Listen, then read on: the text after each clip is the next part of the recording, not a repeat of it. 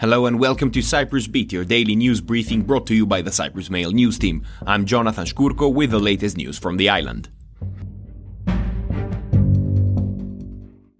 First up, Foreign Minister Ioannis Kassoulidis hopes that by the summer there will be some movement on the package of confidence-building measures between the two sides.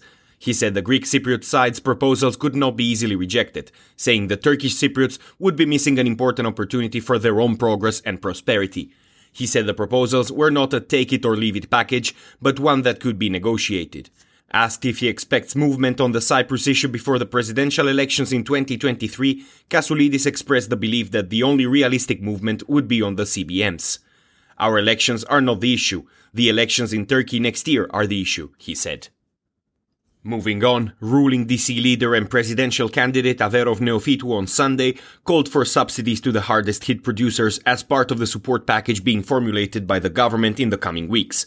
Speaking in Pissouri as part of his tour of rural communities, Neophytou said the subsidies and support should not only be directed to compensating producers for losses, but to ensure they increase production due to the rising inflation and expected food shortages.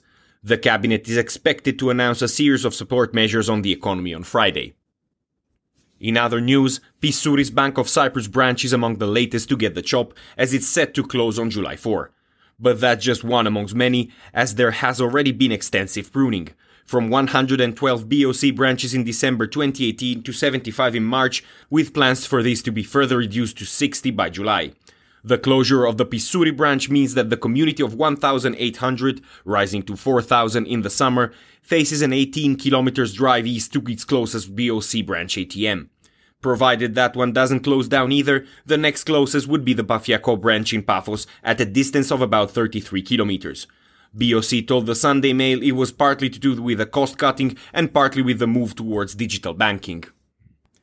Meanwhile, over the weekend, Paphos Mayor Fedon Fedonos called for talks at the presidential palace to discuss migration, a day after anti-riot police intervened to break up a fight between unaccompanied minors at a hotel in the King of Tombs area.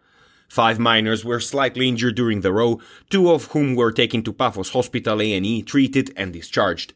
The incident happened when the 2 groups of unaccompanied minors got into a physical altercation during a game of football. The mayor first posted videos on his Facebook page showing youngsters throwing plastic chairs as they chased each other around the pool and outside the hotel, saying there were political responsibilities for the failure of the state to manage the issue. Elsewhere, police said on Sunday that there had been a total of 6,452 out-of-court fines for various traffic offences over the past week. Of the total bookings, 4,486 were for speeding and 199 for using mobile phones while driving.